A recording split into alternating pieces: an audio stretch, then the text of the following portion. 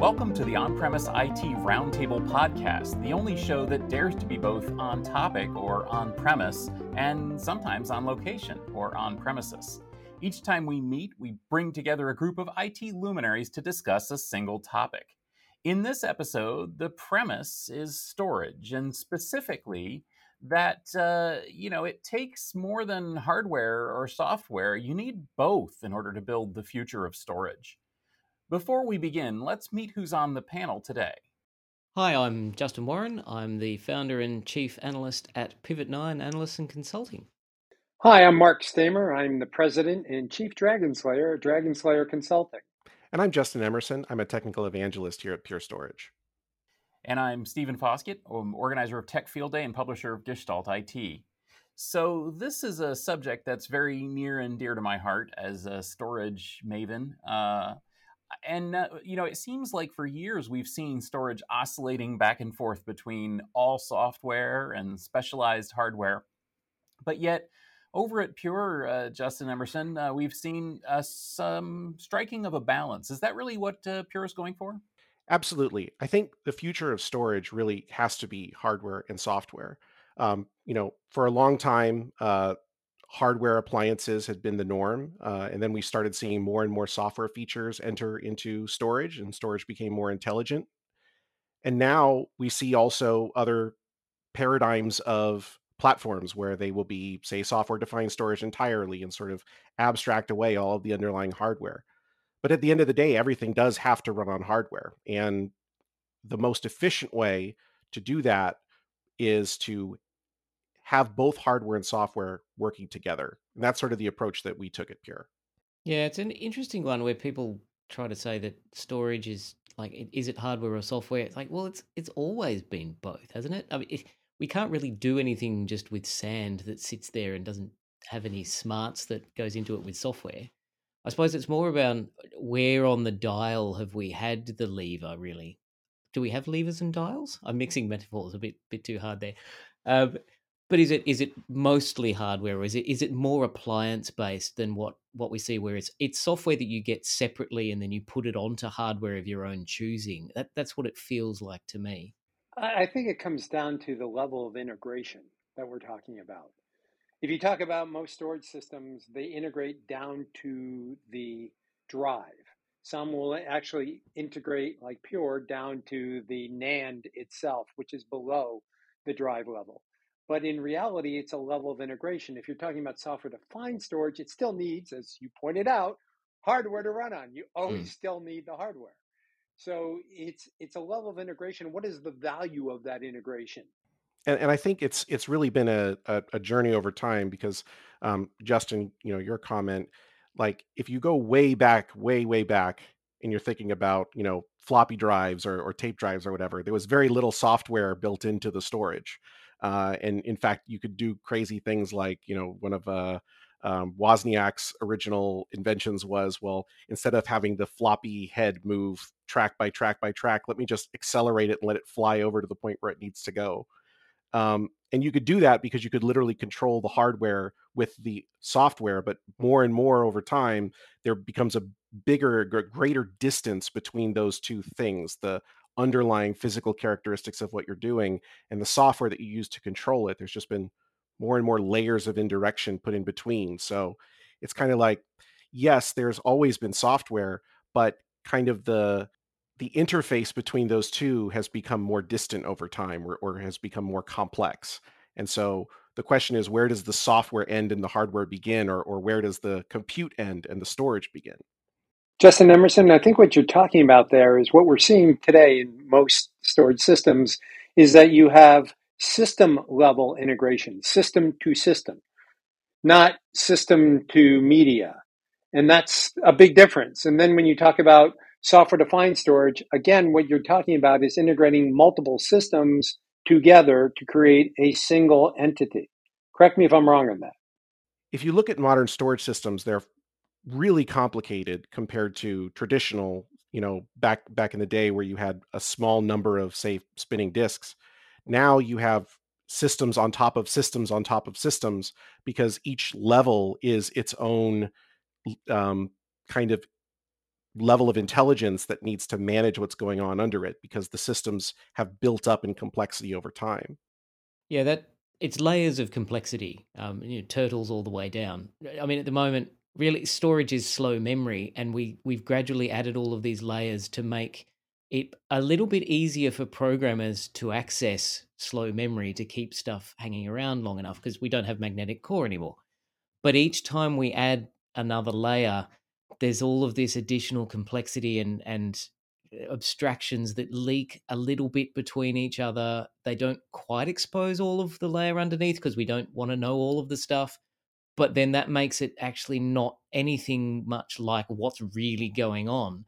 And then so by the time we got to Flash, we had all of this heritage from back when we started using platters and spinning stuff that just it runs around in a circle really, really quickly, and then we have read and write heads that skip over the top of platters, which is insane. Like, the fact that this even works is just mental. But we got used to talking to it and pretending that this insane chaos wasn't running around inside one of these drives. And then we got to Flash, which is a lot closer to core memory again. Like, we're talking to NAND, which is still deeply magic, and trying to figure out, okay, well, why are we running through 19 different abstractions that were designed for something which was spinning Rust, but now it's actually just silicon again? Why do we have all of these translation bridges? And I mean, Pure has one of the things that I like about the way that they approach stuff is that because they have that tight integration, they can throw away a lot of those abstractions and go, you know what, we don't need this. It's Flash. We can ditch the heritage we don't need anymore and just do the stuff we do. And then you can get rid of a lot of the complexity by just throwing it away. What you just hit on, Justin Warren, is that in reality today, what we have is that complexity. That complexity is the issue. It makes things more difficult to troubleshoot. It makes things more difficult to tune. It makes things more difficult to extend the life of. And as you were pointing out, in the case of Pure, they get rid of a lot of that. But let me give you an example why that benefits by getting rid of a lot of that complexity.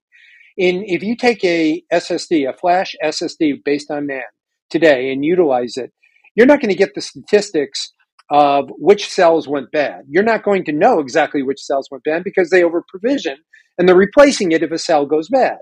If you've eliminated that aspect, that software where you can see the cells themselves, you can over provision less, therefore reduce your costs and simplify your ability to troubleshoot. I mean, it's the whole issue of complexity. We're seeing more complexity even in cloud services. There are cloud database services today that actually abstract the cloud infrastructure, which is an abstraction from the hardware. So it's abstraction on top of abstraction on top of abstraction, which makes troubleshooting just a nightmare.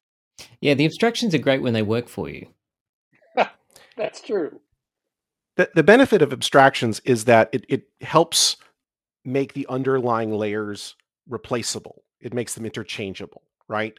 But what happens when you have underlying infrastructure or underlying layers that are interchangeable is you have to sort of target the lowest common denominator, which is, in the case of, say, disk to flash, throwing away a whole lot of the advantages of flash in favor of hiding its complexities.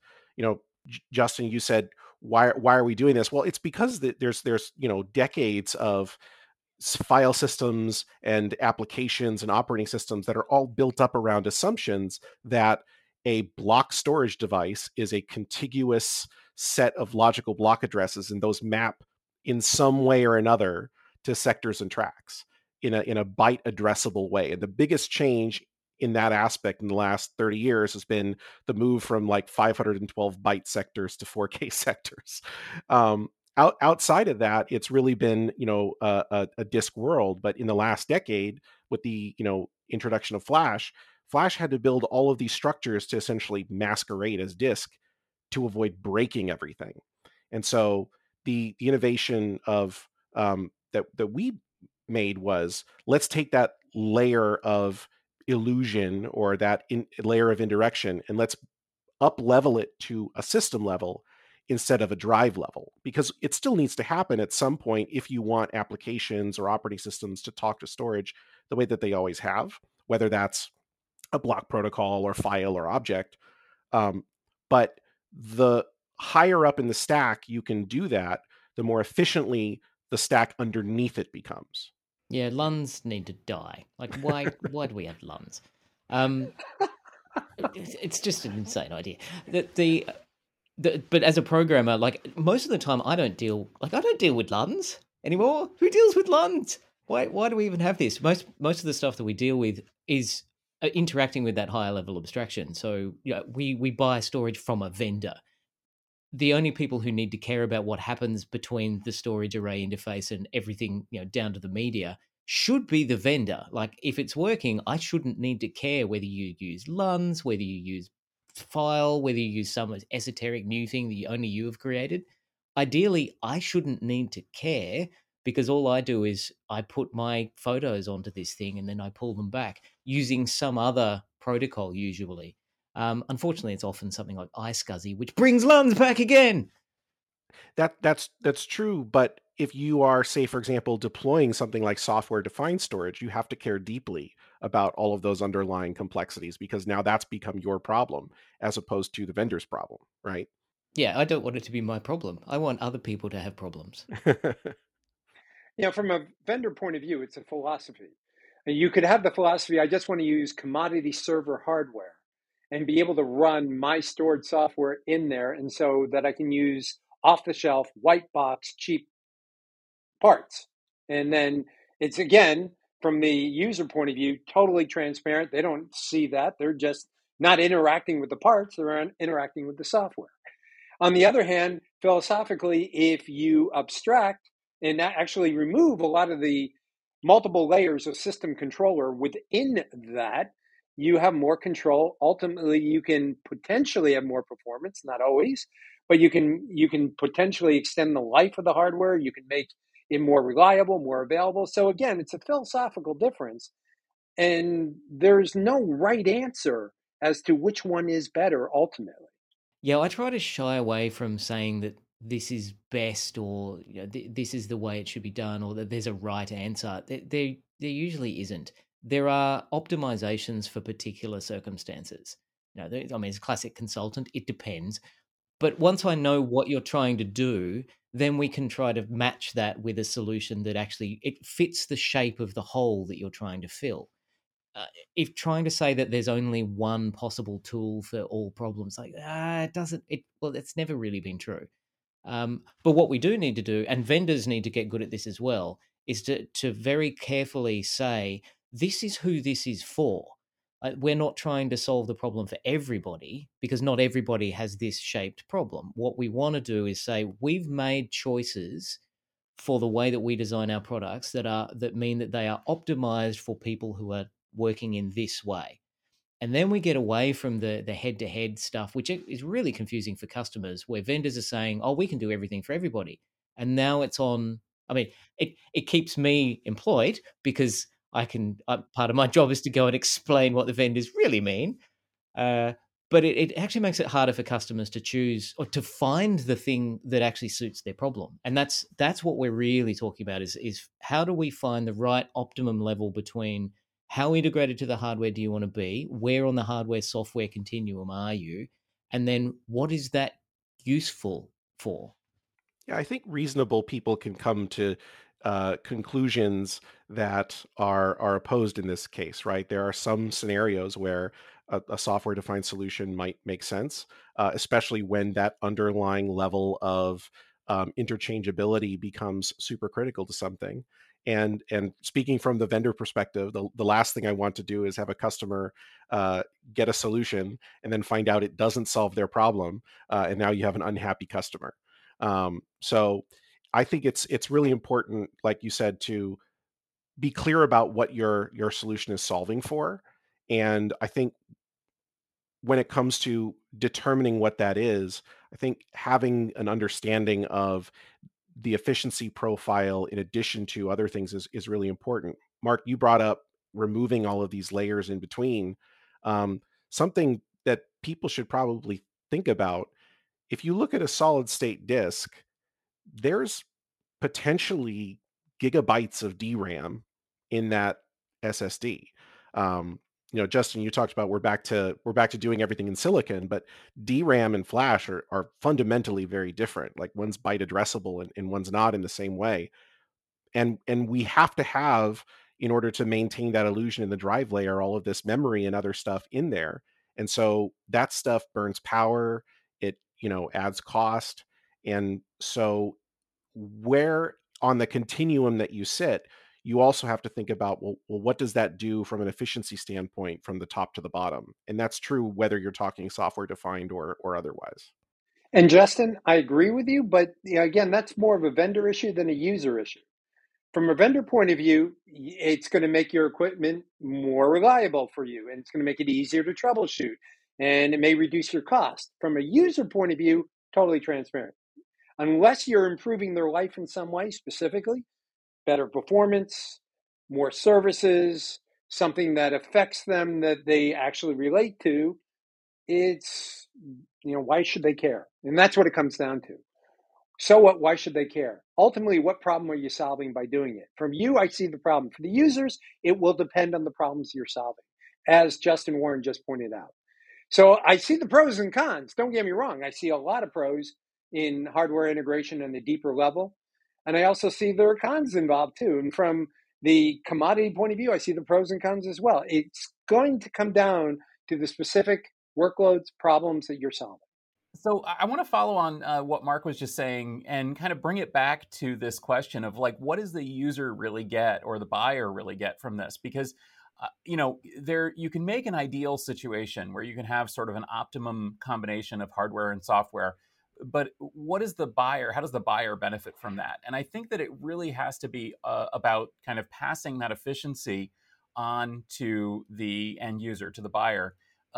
In other words, either in terms of power efficiency, space efficiency, cost efficiency, performance efficiency, there has to be some way in which the buyer gets more than they would otherwise in one of those axes in order for this to all matter. Because otherwise, I mean, to be honest with you, all of us have seen over the past, decades in storage, companies that just built ridiculously over-provisioned, over-engineered systems and just threw hardware at the problem.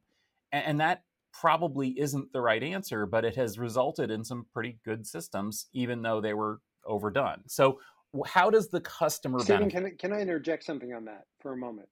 If I were to look at what Pure is doing, they are reducing the amount of hardware internally. They're reducing the amount of power required internally. Green is becoming essential in the data center today. It's essential in the cloud data center, in the hyperscaler. It is really important. It's getting more important all the time. But another factor is waste. The less moving parts you have in the system, the less waste you have over time.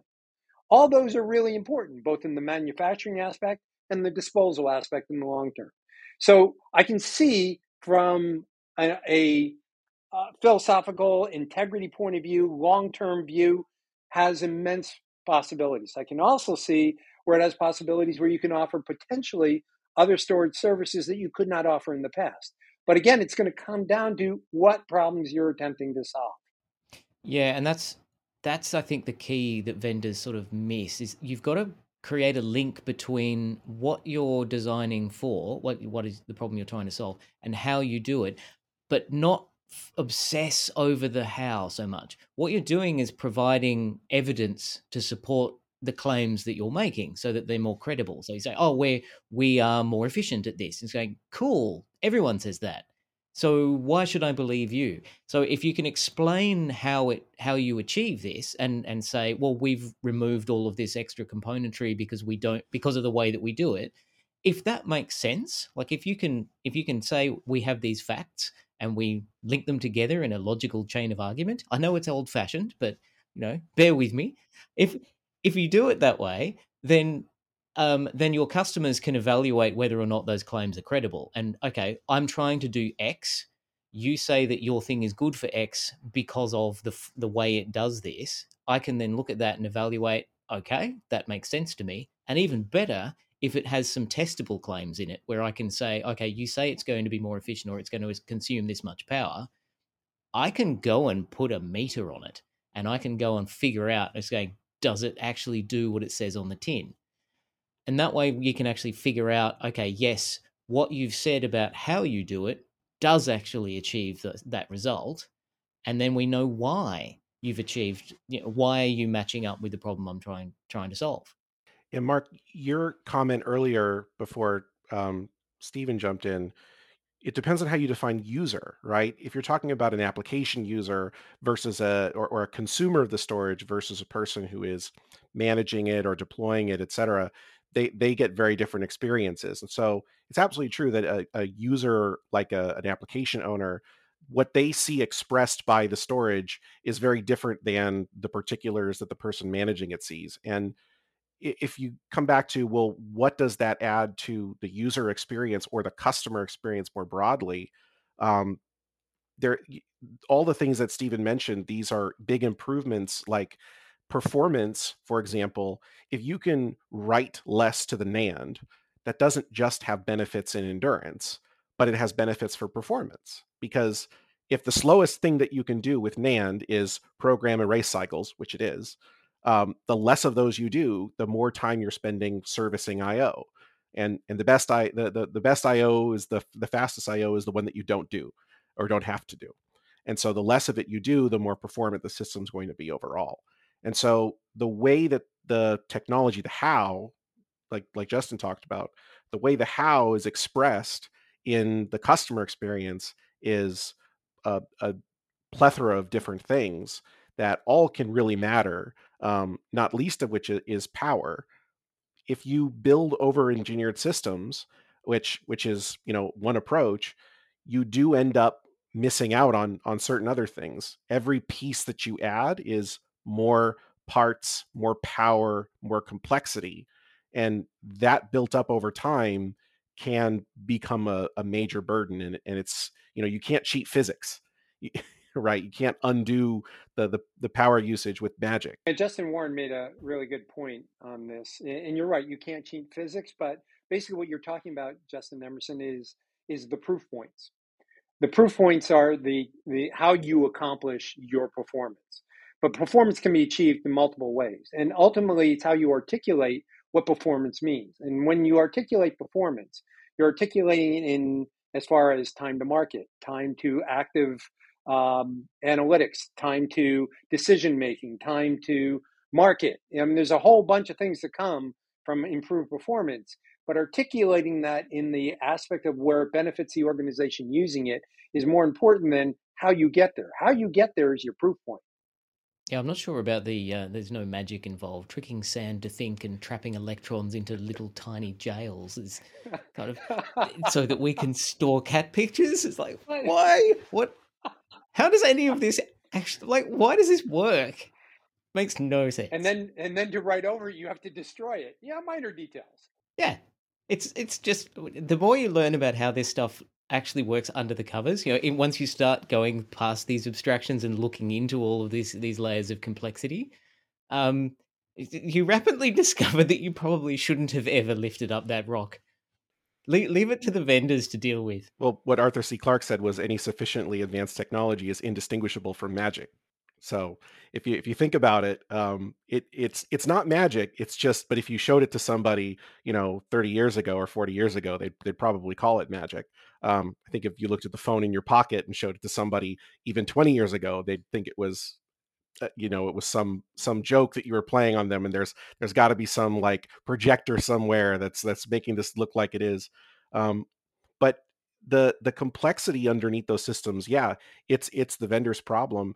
But understanding those levels of complexity, when we lose the ability to understand those levels of complexity, we start to lose the ability to leverage them intelligently. And if we start assuming that these levels of indirection or these systems in between are magic and aren't of a particular design that make a certain set of assumptions and strategies, then we can end up building systems that don't leverage the layers underneath efficiently because it's just a complete black box.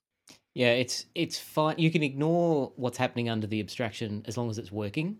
It's when it doesn't work that everything breaks down. And usually that's when you've discovered that your assumptions about how this stuff actually works are completely wrong.